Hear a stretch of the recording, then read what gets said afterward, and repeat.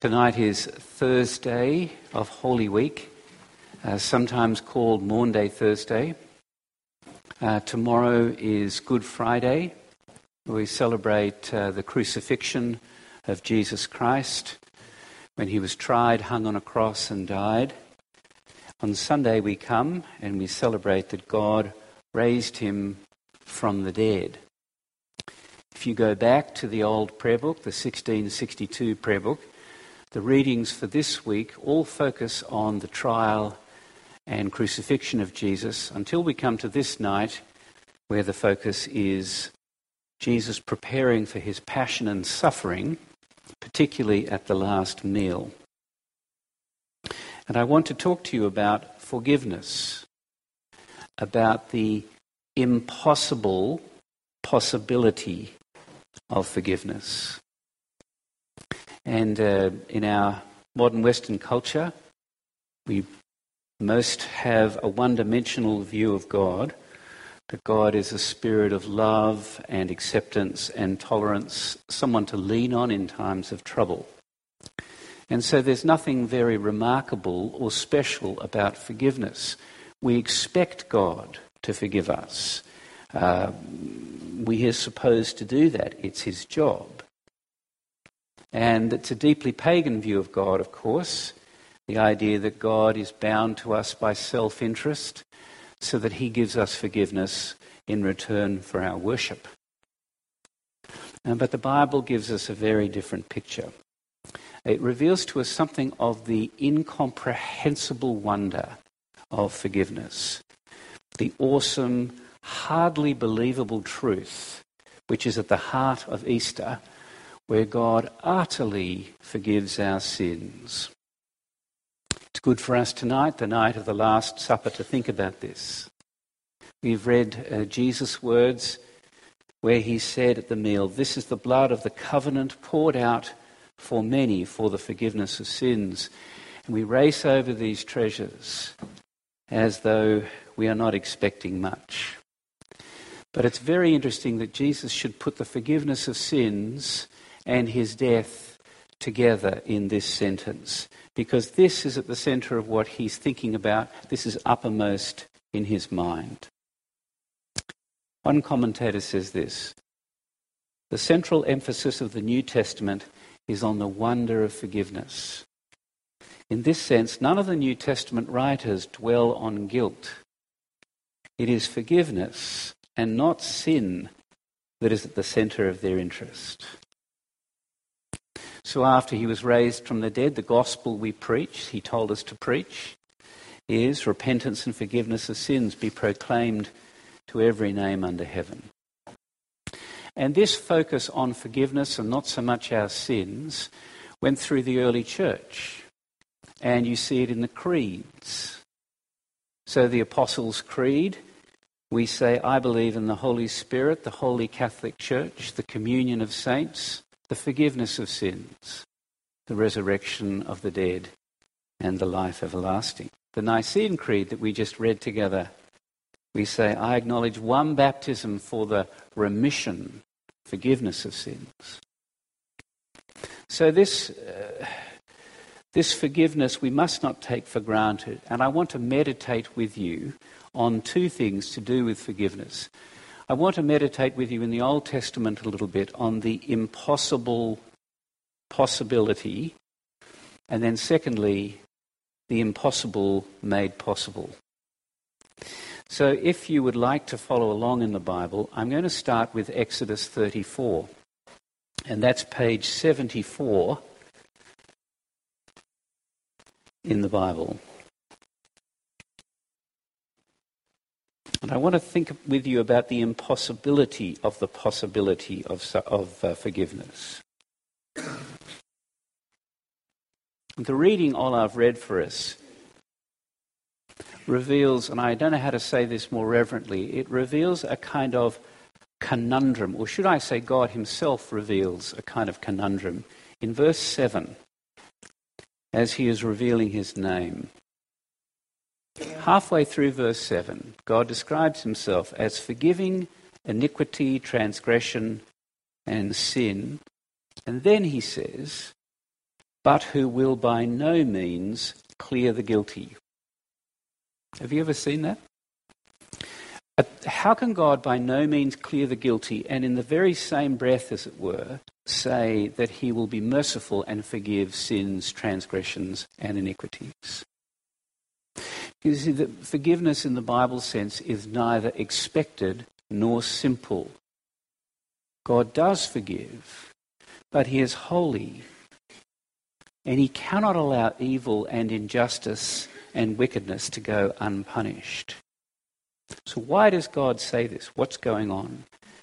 And I want to step back and look a little bit with you at the context of this passage. We're in the book of Exodus. And in chapter 19, God brought his people, rescued them, redeemed them from Egypt, and brought them to himself on Mount Sinai as his treasured possession. He descended on the mountain in chapter 20, speaks to them from heaven, gives them the law and the 10 Commandments.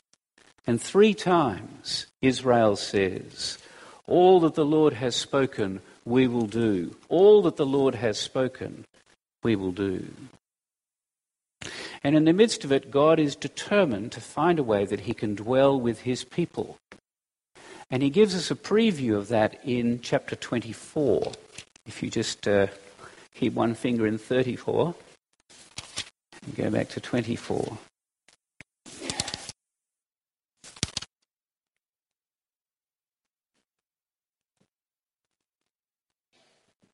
God invites Moses and Aaron and 70 of the elders of Israel to come up to the mountain to eat a meal with him. And before they can approach the mountain, they need to sacrifice an animal and then sprinkle blood on themselves. You can see that in verses 3 to 8.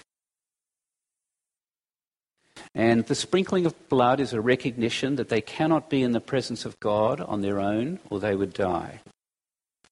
And while the sacrifice and the sprinkled blood does not take away their sin, it doesn't pay for their sin, it does cover it. So let me read from verse 8, a couple of verses. Moses took the blood and threw it on the people and said, "Behold, the blood of the covenant that the Lord has made with you in accordance with all these words." Then Moses and Aaron and Nadab and Abihu and 70 of the elders of Israel went up, and they saw the God of Israel.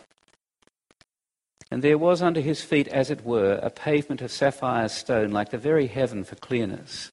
But he did not lay his hand on the chief men of the people of Israel. They beheld God and ate and drank. It is a preview. It is a little picture of where the Bible is heading, of what salvation really is, of intimacy and fellowship and the enjoyment of one another's company in the presence of God after all that is wrong has been put right. It is more than forgiveness, but it is what is after forgiveness. And then God calls Moses to go up on the mountain. And from chapters 25 all the way through to chapters 31, for 40 days, it is a conversation between God and Moses. And God is making provisions where he will come and dwell with his people even though they are sinful. And even though their wickedness is still upon them. And he designs a large tent, a tabernacle, and a room in it, and an ark for his dwelling place, and a table, and a lamp. And he gives Moses instructions for altars, for sacrifices. And then he designs fabrics for the curtains and for the priests. And if you read it, it is stunningly, aesthetically beautiful and highly dangerous. Because if any of the provisions are not made, the people will be consumed by God's glory. And the 40 days ends in chapter 31, where God reminds Moses about the Sabbath. Because all these provisions are a way for his people to enter his rest. And then he gives them the 2 tablets of the law. Chapter 32, if you look at it, disaster strikes. Near the end of the 40 days, Israel is sick and tired of waiting, and so they build a golden calf to serve as their god. It's an Egyptian motif. They break covenant with God. Evidently, taking Israel out of Egypt is easier than taking Egypt out of Israel. They didn't trust God at the sea. They complained in the wilderness. And now, even with the 10 Commandments and the law, sin remains and they break covenant. What this means is that for all their promises to do as the Lord had said, it doesn't work. The 10 Commandments, perfect as they are in themselves, have no power to change us. God punishes them, and yet the sin remains. And though God concedes to Moses that he will travel to Israel and he will give them the land, things have changed. And so in chapter 33, Moses asks the one question that he should ask. And in verse 19, he asks God, in verse 18, he asks God to show him his glory. Please show me your glory. He knows this is the heart of everything. This is the danger and this is the solution. And in verse 19, the Lord says, I will make all my goodness pass before you, and I will proclaim before you my name, the Lord. And I will be gracious to whom I will be gracious, and will show mercy on whom I will show mercy. And then he says to Moses, you cannot see me and live. Even a glimpse would overwhelm you. So he hides Moses in the cleft of a rock and puts his hand over Moses. And that's where we pick up the reading as the Lord gives instruction to Moses. And the Lord makes his glory. Well, what does the Lord do? It's very interesting if we read this passage. Moses does not see his glory. Our focus is not drawn towards what Moses sees, but what he hears. God proclaims his name. He preaches to him. Verse 5. The Lord descended in the cloud and stood with him there, and proclaimed the name of the Lord. The Lord passed before him and proclaimed. And here it is again. The Lord, twice.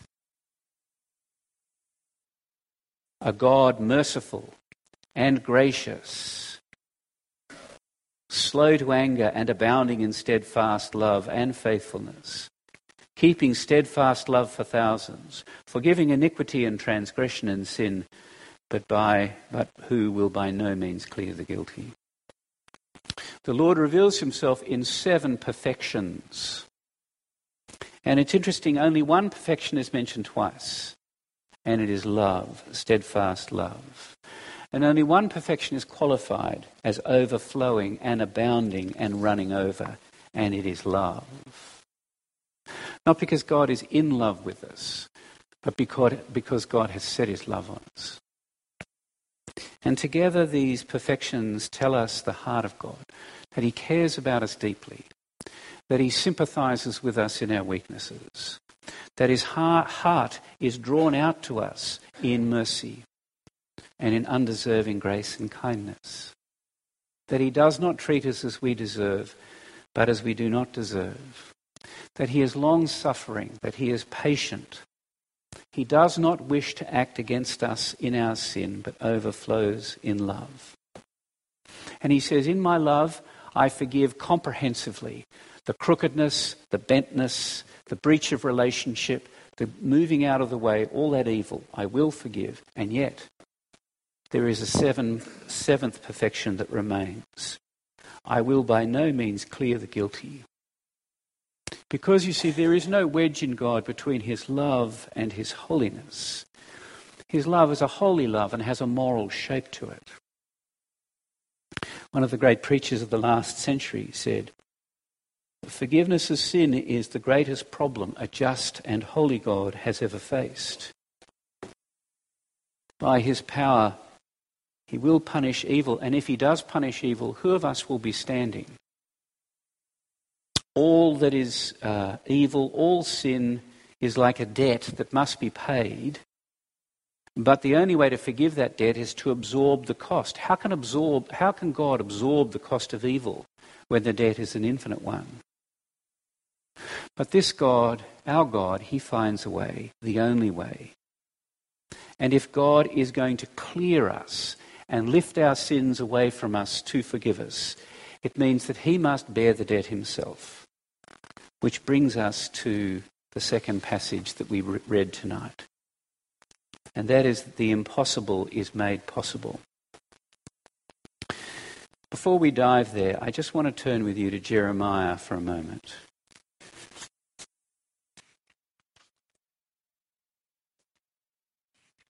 Jeremiah chapter 31, well-known verses, page 660. Before we leave the Old Testament, God makes promises through his prophets of the forgiveness that we need. Jeremiah is prophesying in the ruins of Jerusalem. And in chapter 31, verse 31, he says this, the Lord says, "Behold, the days are coming, declares the Lord, when I will make a new covenant with the house of Israel and the house of Judah. Not like the covenant I made with their fathers on the day when I took them by the hand to bring them out of the land of Egypt. My covenant that they broke, though I was their husband. But this is the covenant that I will make with the house of Israel after those days, declares the Lord." And then he says three things. He makes three promises about this covenant. First, I will put my law within them, and I will write it on their hearts. I will be their God, and they'll be my people. Second, no longer shall each one teach his neighbour and each his brother, saying, "Know the Lord," for they will all know me, from the least of them to the greatest, declares the Lord. Thirdly, because I will forgive their iniquity, and I will remember their sin no more. In other words, the new covenant which is promised is rooted in forgiveness. The reason the law is placed within us is because we now know the Lord. And the reason we now know the Lord is because our sins are forgiven. All rests on that. And when the New Testament opens, we find that Jesus has come to give knowledge of salvation to his people through the forgiveness of their sins. And that takes us to the second passage we read tonight, Matthew 26. Let's turn there, shall we?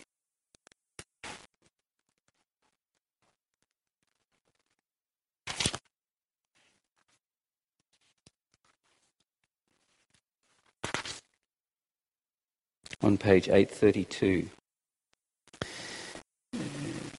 This is the record of Jesus instituting what we call the Lord's Supper. He deliberately sets it in the Passover, the annual celebration of the Passover, where many people had Exodus on the mind. But Jesus in this meal deliberately refers to one incident in Exodus, and that is the meal on the mountain where the 70 elders ate the covenant meal with God. Verse 26, he took bread and after blessing broke it, gave it to the disciples saying, "Take, eat, this is my body." And he took the cup, and when he had given thanks, he gave it to them saying, "Drink of it, all of you. This is my blood of the covenant." You remember that phrase Moses used, which is poured out for many for the forgiveness of sins. So Jesus, looking forward to his death on this next day, sees what he is doing is bringing about the new covenant, the new situation, the new relationship between God and man, the central reality of which is the forgiveness of sins. This is my blood of the covenant, poured out for many for the forgiveness of sins. As the Son of God and as the perfect man, Jesus takes the punishment for our sin and evil. He pays the debt. And his death is infinitely costly.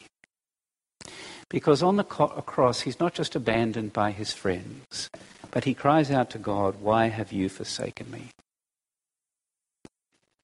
This is a quote from a writer from 2 centuries ago. He describes Jesus on the cross as being without any comforts of God, no feeling that God loved him, no feeling that God pitied him, no feeling that God supported him. He was as if he had no God. All that God had been to him before was taken from him now. He was godless, deprived of his God. He had the feeling of the condemned. When the judge says, "Depart from me, you cursed, who shall be punished with everlasting destruction from the presence of the Lord and from the glory of his power," Jesus felt that God said the same to him. He said, "This is the hell that Christ suffered. The ocean of Christ's suffering is unfathomable.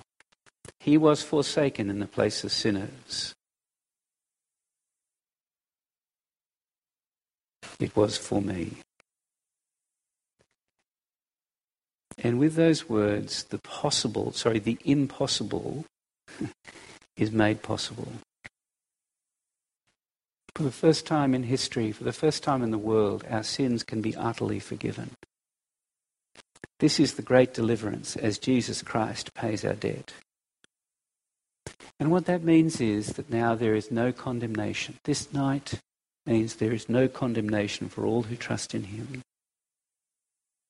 And as we come to celebrate the Lord's Supper together and we confess our sins and repent, we are not repenting to turn away God's anger, unsure about whether he will forgive us. We're not repenting to try and keep on God's good side, impressing him with our sorrow. We're not trying to atone for our sin, working up adequate amounts of regret. We're not earning mercy by inner suffering in our conscience. What we're doing is we're receiving. We are receiving the forgiveness that Christ earned. And it is now both infinitely loving and infinitely just for God to forgive us. When we repent, we honour Christ's death. We proclaim his death and resurrection. We realign our lives to his purposes. We don't confess our sins under duress. We're not doing it as the last resort. We're not going through the mitigating circumstances in our minds, but we confess freely. We look to Christ and we receive his forgiveness freely, knowing the infinite cost, the infinite faithfulness, and his steadfast love which remains. That's what tonight's about. Amen.